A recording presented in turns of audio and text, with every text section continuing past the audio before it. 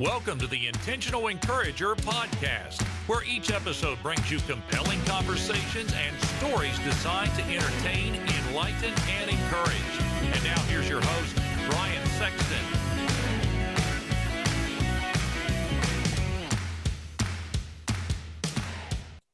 And welcome into this special edition of the Intentional Encourager podcast, the People Buy From People series. I'm your host, Brian Sexton. Thank you for joining us again today. And I have a dear friend. Full disclosure, she's the one that taught me to voice text. So if you're friends of mine with me and you get voice text, this lady is the one that said, hey, you need to voice text. And then I actually got a phone that can voice text. She is the author of so many books, UMAP, her new book, Maximize 365. Go and find her on LinkedIn at Kristin A. Sherry, Kristin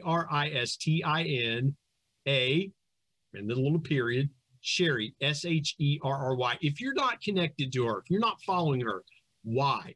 Why are you not doing this? She has so much stuff, but it is an honor to call her a friend. And she was one of the endorsers, beta readers of People Buy From People. My goodness, I could go on for an hour talking about how great my friend Kristin Sherry is, but I want to bring her into this conversation. Kristin, how are you? Well, you have me giggling and blushing. Well, at least it's the opposite effect of what normally happens when people get near me. They get nauseous and other things. Stop. That is not true. Well, yeah. I mean, you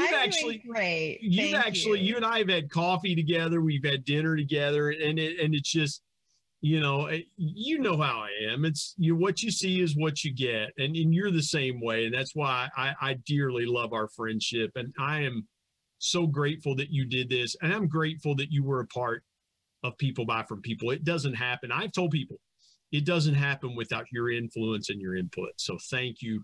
I've said it to you privately, and I'm saying it to you publicly. Thank you for I'm just so proud of you, Brian. I remember sitting in that rib joint, eating ribs with you. Yeah.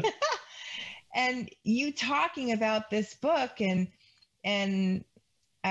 we were talking about how you might accomplish writing it, and I thought, well, I know you're a real extrovert, so your biggest challenge is probably going to be spending enough time alone. And then the pandemic hit, so God was listening. He says, okay, we need this book, Brian, so I'm going to shut everything down and keep you at home. Yeah, now people are going to blame the pandemic on me. Thanks, Kristin. Yeah, they're going to blame me for the pandemic. It's like, yeah, this is the guy we need to go take out because he's caused all this. No, listen. I think it took a pandemic for a lot of people to get a lot of things done. Yeah, no kidding. No, I remember that conversation vividly because what I remember was how much encouragement you gave me, and you were like, "Listen, it's really simple, but you have to get encouraged to do it." And I felt, and I was procrastinating a ton, and I wasn't, and the chapter I wanted to talk about with you is observant. Mm-hmm. I wasn't observing what I was feeling internally. I was letting all these other things push back what I was feeling inside and what needed to come out of me through this book. I was just pushing it back because I let procrastination get in the way. I was like, I don't feel like writing today. And you've written a ton of books. Those feelings that can creep in on you, like, I don't feel like writing today. I'm not inspired today. Mm-hmm. I didn't observe. That was my mistake. I didn't observe what I was feeling inside. So that's a great place to start with you. Go ahead. Yeah, you got that. That is such a great insight, Brian, because I think a lot of people don't observe inward or outward. And observation is so powerful because your thoughts become things. So you start thinking things, and then you start having feelings that are stemming from those thoughts. And then your actions stem from the feelings. So for example, you might start to have feelings of self-doubt about something. And then you start to feel anxiety and fear. And then you say, I'm going to say no to that invitation to come and speak or to go to that networking event. And who knows what may have been there for you? It may have been the answer to a prayer. A person could have been there that could have advanced your project. But instead of observing and saying, okay, why does my body feel anxious right now? What is the thought I was just having before that? Because a lot of our thoughts are happening automatically in our subconscious without us really being aware of them. And let's come outward for a minute from that. Because people are so busy and rushing from here to there, I mean, things have slowed down a little bit with most people working remotely right now. But in general, people are rushing from one thing to the next. Yeah. And so you're not noticing the small details. And I think that because so few people are observant when it comes, you might notice details in the environment, but I mean, observant of people's body language, the word choice they use, the expressions on their face. People are largely used to people ignoring them, I think, and not paying, because you come in with your own agenda. So if you're a salesperson, you have an agenda. How am I going to overcome objections? What are the pain points I'm going to reveal? Instead of just observing, what are the choices of words that this person says? And what does that tell me about their priorities? So does this person prioritize quality? Do they prioritize relationships? Do they fear being out of control? Do they prioritize having enthusiasm in their customers around their product? Like, what are the things that you're observing that they say? And then observing their body language, because then it enables you to meet a person where they are and they feel seen and heard. And that's a common human need, is for people to feel seen and heard. And by observing, you can make people feel that way. It's so powerful, and I feel underutilized. You know, what you just said is really important. And I'm thinking back to last January 2020, before everything hit. It was late January. And I met you at a Starbucks in the Charlotte area where you live. Mm-hmm. The first thing that I noticed, and you've been very transparent walking people through your journey in your transformation with your health and your fitness and everything. That's the first thing that I noticed when I saw you. I'm like, you look different. And you began to tell me about your transformation, and you were in the middle of it. And since then, you've even gone through more transformation. And so that's the first thing that I noticed, was the external transformation that was happening in Kristin. Why do you think people, though, let me go here for just a second. Why do you think people are not as good as seeing internal transformation in people? Because the external is something that we can pick up on right away. And what did I tell you? I noticed, I said, I see a difference right here in you, right here in your cheeks, if you're watching on YouTube. And really? Yeah, that was the first thing that I noticed when I saw you. I didn't remember you saying that. I don't have a good memory for those types of details. It's right. It was right there. I saw it. I was like, oh my goodness, Kristin. But why do you think we are great at seeing external transformation in people, but not so good seeing internal transformation in people? Well, I think part of it is how our brain works. Our brain likes to classify and categorize. And so we will do that in an instant. Is this person someone I know? You know, just by the familiarity of your face. Is this person someone I like?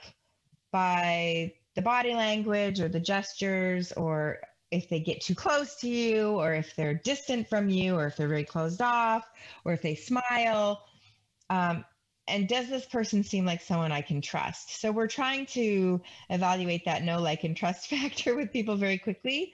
And even when we know people, we're trying to put people in categories. And that's why we always want to know, when you read something in the news, well, was it an old person or a young person? Was it a man or was it a woman? Or what race were they? Or where did they live? Like, we want those details because we want to put things in neat little boxes, because our brain doesn't like uncertainty. And so we like the quick, expedient, clear, certain things. We gravitate towards those. That's just how our brain works. And So we make very quick judgments and assumptions about people out of that preference. And to reserve judgment, it takes time to be able to be curious, to ask questions, to get to know someone, to explore. Most people want the quick and easy.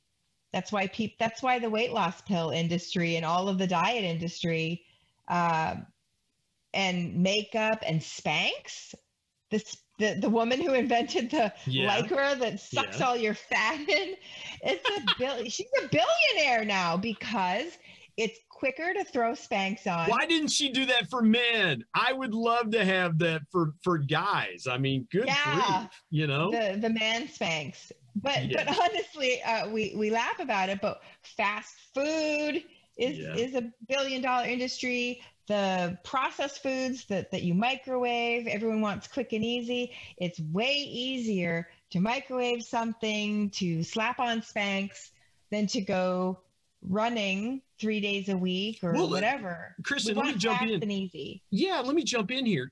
Think about your books. Think about all of your books that you've written.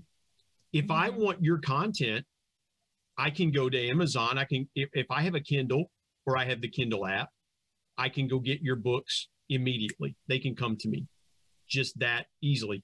Whereas 10 years ago, if I wanted a Kristin Sherry book, I would have had to gone to Books A Million or Barnes and Noble. I would have had to get a physical copy of it. Now, and drive there, right, and drive there, Now, in your new book, Maximize 365, I can get you reading your own book. So now I can have your voice in my head, literally so I love what you said about how far we've come and how fast we want information, even about other people. We want fast, easy, instant, quick information. I love how you said that. And I wanted to get a shameless plug in for your new book. You are too kind. But that lacks nuance, right? And the thing that's so ironic about it is people are incredibly nuanced. We think everyone else is black and white, but we're very complicated. You can't put me in a box. I'm very nuanced thinker, but no one else is, right? Oh, no. And knowing, you know, and I'll go back to the way we like to consume information and things like that. And I remember you and I were texting with each other and you said, hey, I like voice text. Shoot me a voice text. It helps me understand. And here's what I learned about that. And I want to share this publicly because I don't think I've told you this. What I like about it is now I don't have to interpret what I mean in a text message. Yeah. You can hear my voice. And I can hear your voice. And you've sent me some text that some voice text that hearing your voice and saying it to me, it's like you were sitting right next to me or sitting across the room from me. And I loved it. And there's no nuance there. I know what you mean. I can observe your tone of voice. I can observe your words and as they're sinking in. And I love that. Let's take a quick break. I want to talk to you about what you have observed from the first time you wrote your first book to writing Maximize 365, what you've observed about yourself. My dear friend Kristin Sherry is with me on this special edition of the Intentional Encourager podcast, the People Buy From People series, back in just a moment.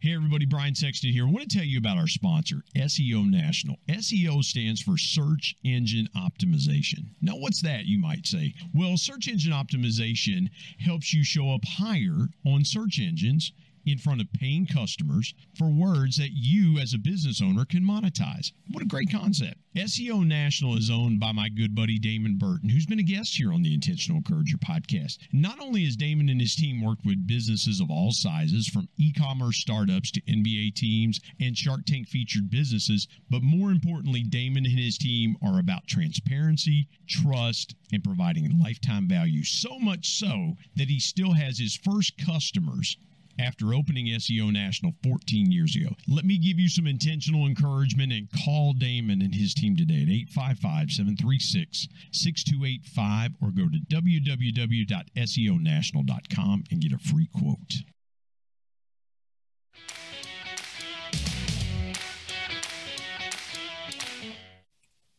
Kristin, take me back to your first book, and now you've written Maximize 360. I think this is what, book number 10 with the you've I got. have finished 10 and I'm writing 11. I'm on book 11 right now. Good grief. You're a machine. But when you first started writing, you were not an author. You did something else. What have you observed about yourself that has changed or gotten different about yourself from book 1 through Maximize 365? I love that question, Brian. No one has ever asked me that question. And there's so many things that I observed that have changed. Number one, I have a much thicker skin. The very first time someone ever said anything negative about any of my books, it sent me into a tailspin. It ruined my entire day because it made me doubt what I had written. It made me doubt my product.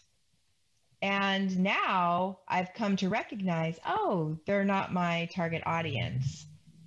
So my thin skin has thickened up, and I've come to understand that, and I've said this previously, but if you think of the best movie you've ever seen, or the best play, or the best song, and you go look at the online reviews, there are 1 stars and lots of them, and people saying this movie is so boring, I have no idea why it's considered classic and why people love it so much.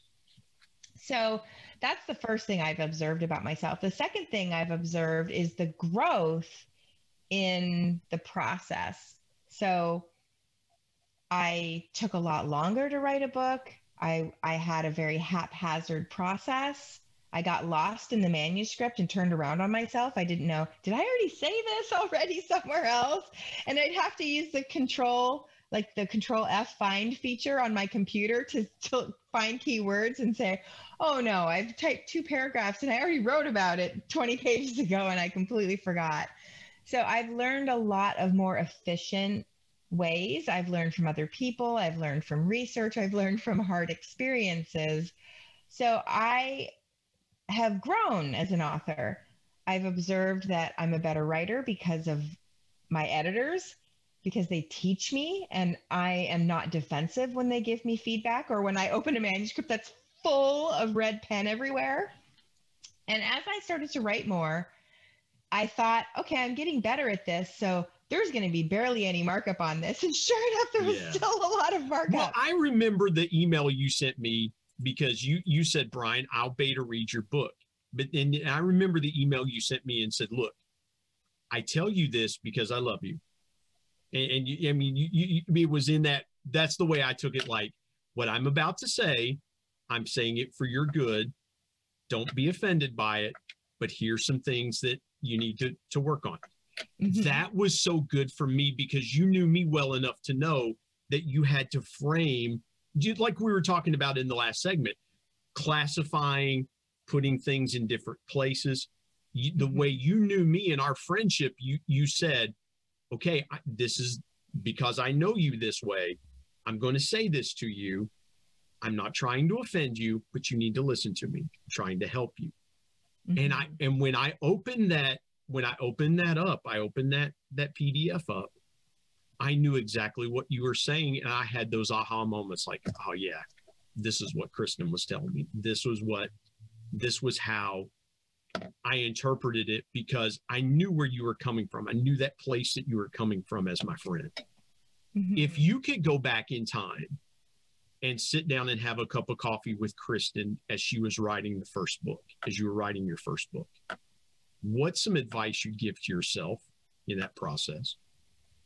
I would say, don't edit as you write, because it took me 4 times as long to write my first book because I tried to edit it as I went instead of going back and doing an edit pass, an author edit at the end when the book was written. The second thing I would say is don't be afraid to share with people, because I would talk about my book for a week or two and then stop because I was nervous that I was annoying people. But I wrote the book to help people. So if I'm not telling people about it, it doesn't help people sitting there growing dust and not going out into the world.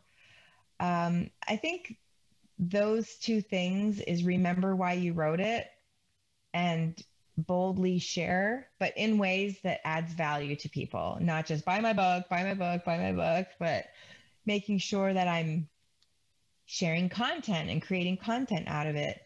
And I always buy extra copies to send to people in need that can't afford to buy books. Yeah. Like if they're unemployed and they have other things that are a priority to spend money on.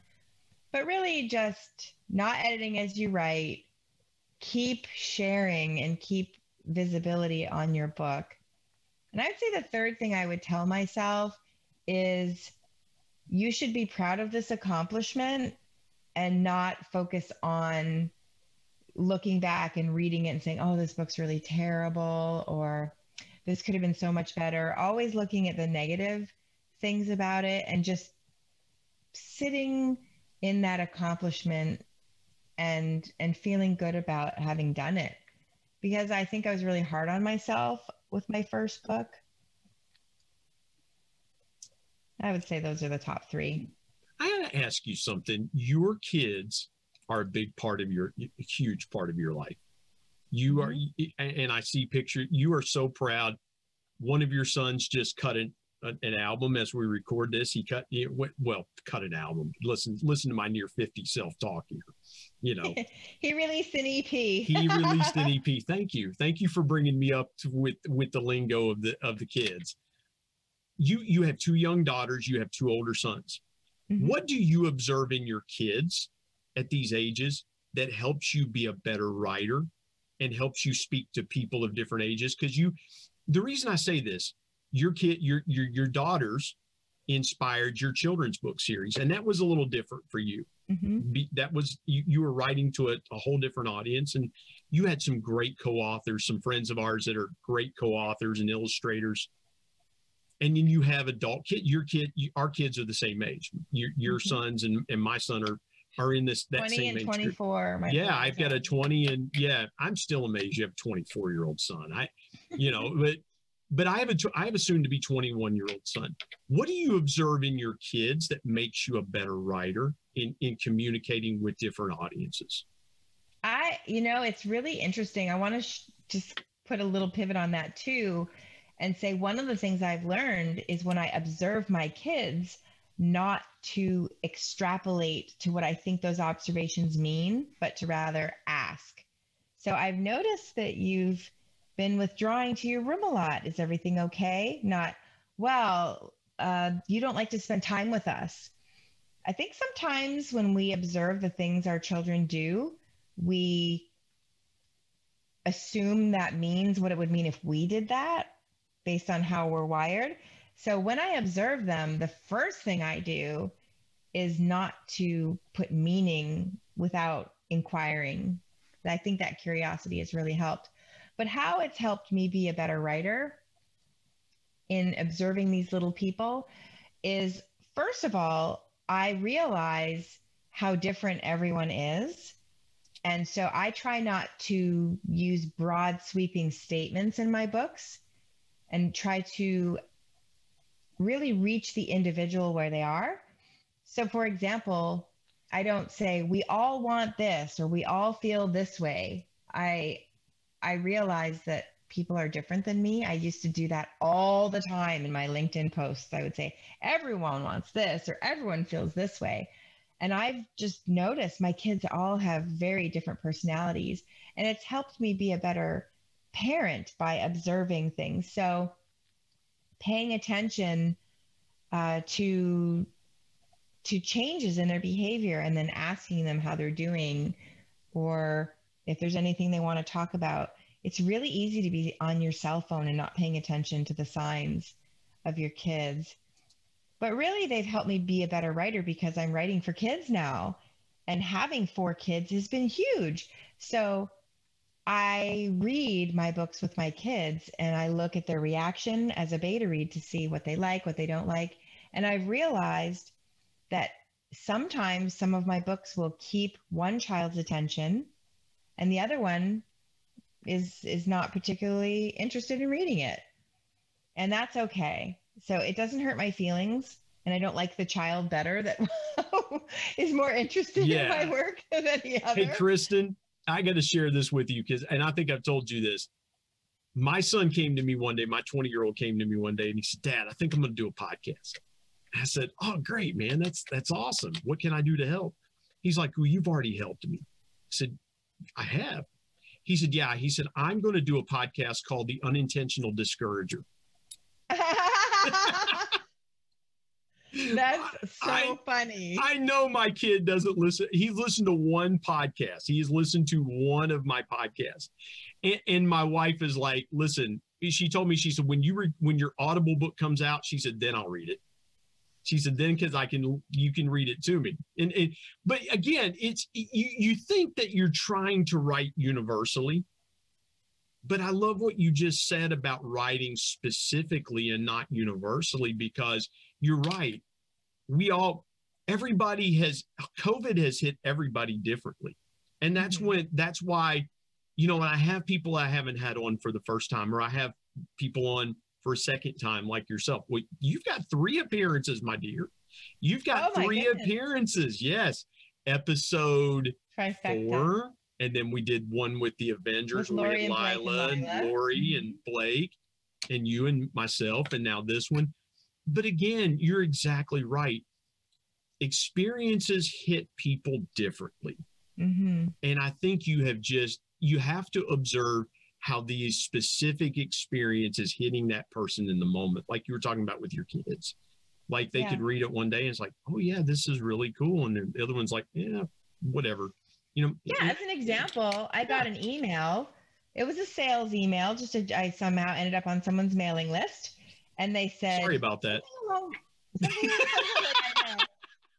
was like, "Who are you?" But it was somewhere along the lines of, 2020 has been just a terrible year, and we all can't wait to kiss it goodbye.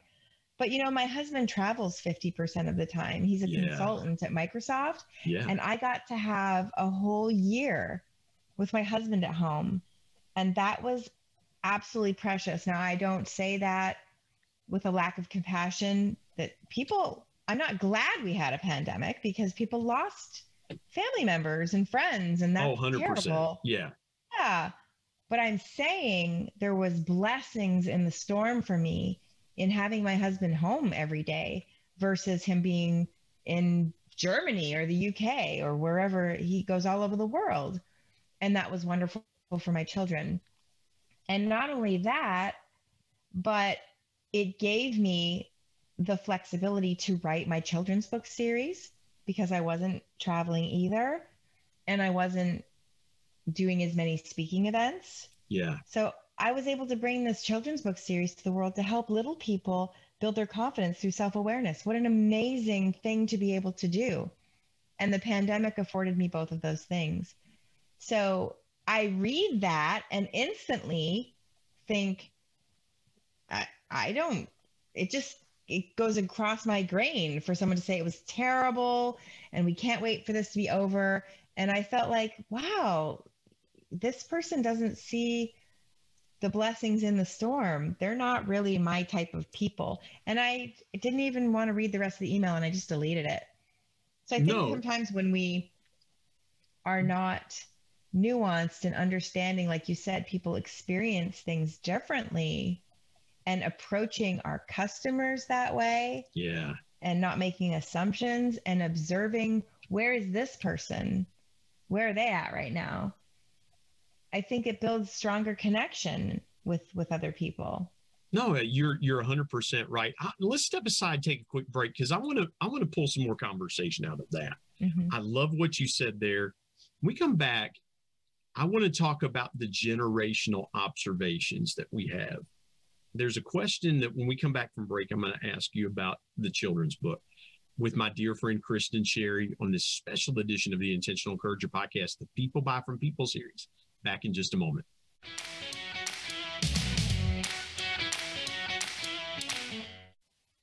Hey, everybody, Brian Sexton. Want to tell you about my new book, People Buy From People, 10 Powerful People Lessons from the Ultimate People Person, my dad. My dad was one of the greatest connectors that I ever knew. And he shared with me 10 connecting principles that I have used throughout my 25-year sales and sales management, customer engagement, and leadership career that I'm passing along to you. If you want to be a stronger, deeper, and more powerful connector, you've got to pick up a copy of People Buy From People.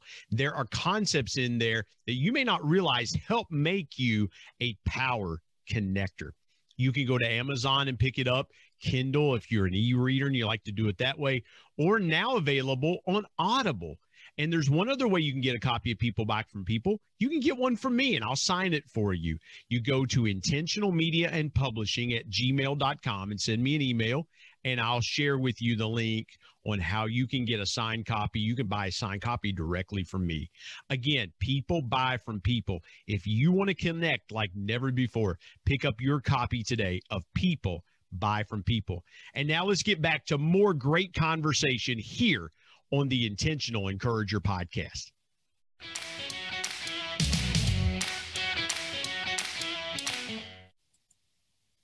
The part I want to ask you about with the children's books, do you ever think about those words sitting down one day in your favorite rocking chair, maybe where you're at now in your house, and reading those children's books to your grandchildren? Because you have adult children. You have a 24 and a 20-year-old.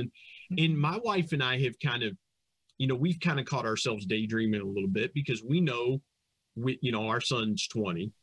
And we feel like there's a good possibility in the next 10 years, we're going to be grandparents ourselves. Because she was 30 and I was 28 when we had Bryce. And do you ever think about, man, what here in the next 10 years, I could be reading this children's book. I'm reading it to my daughters. I could be reading it to my grandchildren. I will tell you that futuristic is one of my top 5 strengths. So not only that, I picture myself way long dead and my great-grandchildren reading it to their children and saying, this was your great grandmother that wrote this book. I didn't pay attention to the greats to see if I got that one right. But my point is, I'm very conscious of legacy and intentional about legacy. And I know that these books are timeless in what they talk about, and they will be read to children around the world when I am way, way long gone, and in thrift stores and people finding them in attics of houses they bought. And that delights your me people, the thrift store people. That's why we get along so well, because I love thrift stores. Oh, I do too. Yes, our people, they will read. It'll be People Buy From People will be there as well too. It'll be on the dollar bin and the thrift store. Well, they're all in the dollar bin by that point at the thrift store. But I love the thought of, not to be morbid, but from beyond the grave, my works speaking into a young child and them lighting up inside, realizing that self-observations, coming back to observations, like, I have gifts. I have things that are important to me. I have skills to offer the world. I have this personality that's unique and makes me special. And having that child see themselves a little more how God sees us, as a child that's loved versus looking at ourselves with shame or embarrassment or judgment. What an amazing thing from beyond the grave to be able to still touch lives. Woo! I just get so excited about that. Well, and again, it's the whole reason that I wrote People Buy From People was I wanted my dad to continue to touch lives from beyond the grave. Yeah. And through those stories and through things that we shared and experiences that we shared, because to me, what I observed about myself was how powerful legacy was within me. Yeah. And how much that I wanted to carry that legacy, sometimes to my own detriment. And you and I talked about that in a couple of conversations we had. It's like sometimes it's to your own detriment that you're carrying that, but you observe that if you're not the keeper of that flame, so to speak, you're afraid that flame will die out at some point. What do you observe? Let's talk about Maximize 360. I want to talk about your book for just a second. I know. Well, I want to give you some feedback on your book first. Okay. Yes. Because we're talking about observing, and I'd like to observe something about your book. I don't think your book is just for salespeople. Even though it says people buy from people, I think what you have written are 10 principles for relationships. And those relationships apply to marriage. They apply to coworker relationships, to friendships. I think if people implemented these 10 principles, there's 10 of them, if I recall. It's been a while since I read it, but. Well, you've kind of been busy, you've kind of had your own thing going on, But I think if people read this book and consistently applied these 10 principles, they would find all of their relationships transformed. So I think your book is far more than a sales book. Well, and I wanted to do that because, and I have quoted what you said to me. You said to me, and I think you might have said it on the Intentional Encourager podcast we did way back, episode 4.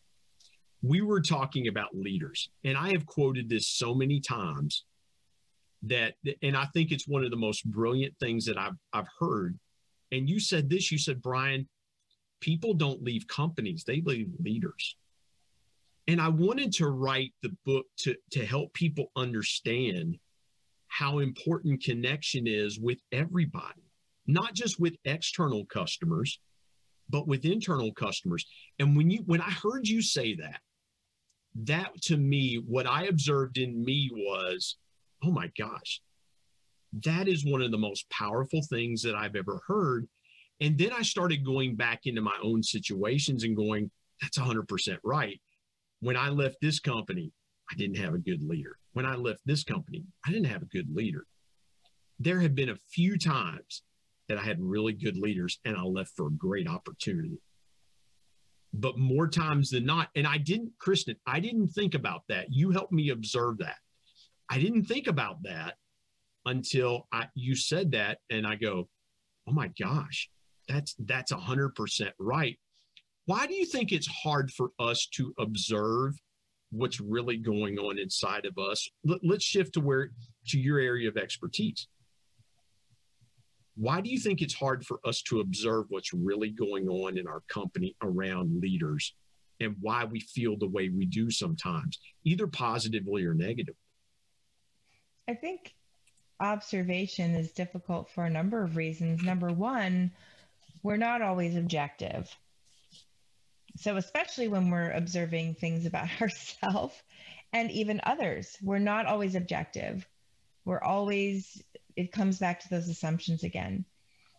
In addition to not being objective, we have different lenses and filters. Everything we see and hear goes through a filter. Did you know that 70% of what you say to someone is changed in their brain?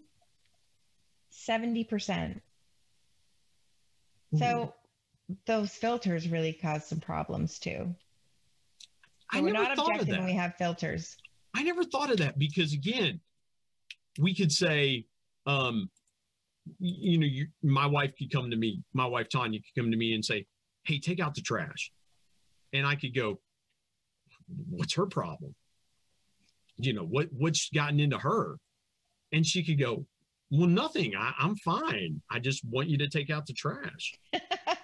Or I could go and I could say, hey, you know what? Why are you acting that way? And she'd be like, I wasn't mad until you said that. The way I observe something, or it's like how people see color. I could look at a collar, and I'll say, Kristin, I'll share this with you. When my layout person was doing the cover, I even shared the cover with you and you said, here's something I observed. You caught something in the cover I didn't catch. And you said, you might want to try this. and add a collar. The hands. The hands. That's exactly right. And my wife observed the same thing, and she said, you need a pop of color in there. And I chose Marshall Green. I wonder why, but but no, I did that intentionally too, because my dad was a big Marshall fan, and the green really stands out. But I didn't observe what people around me observed. Mm-hmm. I couldn't see what other people could see. As we wrap up the conversation, knowing and doing the things that you have done, what is one thing that is the hardest thing for us to see about ourselves? Because you've been a leader, you've watched leaders, you've studied leaders in leadership, you've studied all different types of characteristics in people. Mm-hmm. What's the one thing that's hardest to observe about ourselves? So there's this psychological phenomenon called the fundamental attribution effect. And that is what causes the biggest problem. So it creates our blind spots. When we observe bad behavior in another person, they cut us off in traffic, they interrupt us, whatever it is that they're doing, we say that person is rude. But when we cut someone off in traffic, we say, well, my mother's in the hospital and I'm just very upset. And there's a reason. So we fundamentally attribute behavior in other people as a character issue in them. And in ourselves, we have a good reason for why we did something. And that's the way we protect ourselves. And that's how we get defensive when we're given feedback. And that's why we don't see our gaps, because we see our bad behavior as isolated instances and in other people, a pattern. Yeah. What I wrote down was accusation versus justification. Mm-hmm. Because I love what you said there, because if I cut somebody off in traffic, oh, my bad. Somebody cuts me off, like, jerk, come on, you're going to wreck me. Mm-hmm. You're trying to kill me out here. And I just did the same thing 5 minutes ago, and my intent wasn't to kill anybody. Yeah. Oops, it was just an honest mistake. I just didn't see you. The other person's terrible. Well, yeah, talk about observation. We weren't observing around us with what was going on, and we didn't observe the fact that we were merging over into a lane and a car's there next to us that we didn't see. I love that. Kristin, will you give the folks a piece of intentional encouragement around observation, something that maybe you've observed that you want to share that's encouraging? I just want to give you the last couple minutes to share with folks what's on your mind and what's on your heart around that. I would just say that make every effort to be present with people. Being present is difficult. There's a lot of competition for our time.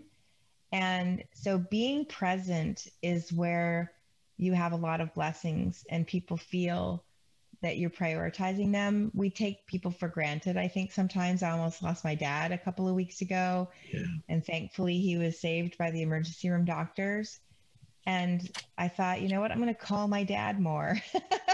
Yeah. I think the encouragement I would have is to just do your best to be present with people and observe where they are and how they're feeling. Because ultimately, if people don't feel you're paying attention, they won't confide in you and they won't open up to you, whether it's your spouse or your children. They'll eventually give up trying because you're not listening anyway. Wow. Kristin, you are the absolute best. And I'll say this. When I was going through a low point in my career, in my life, almost 4 years ago, you observed someone like myself that you could help.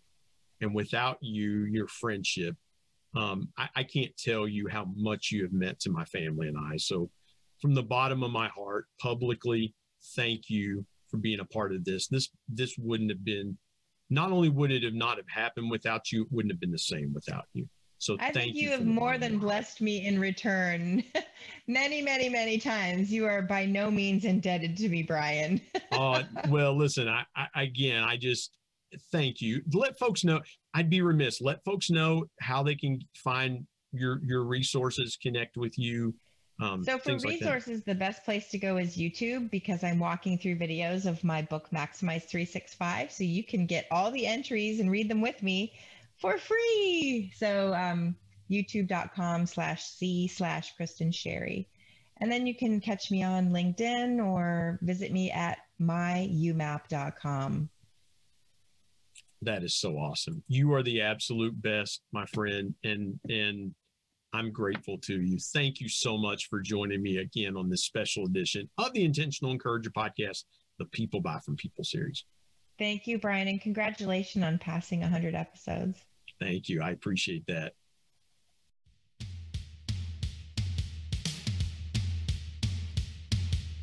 My thanks as always to producer Bryce Sexton and technical advisor Matt Means. And of course, the ultimate thanks goes to the Lord Jesus Christ, who provides intentional encouragement every day through his word. If you're not subscribed to the Intentional Encourager podcast, hit the subscribe button wherever you get podcasts so you don't miss an exciting episode where you can get encouraged and stay encouraged. And remember, anyone, anywhere, at any time, any place can be an intentional encourager.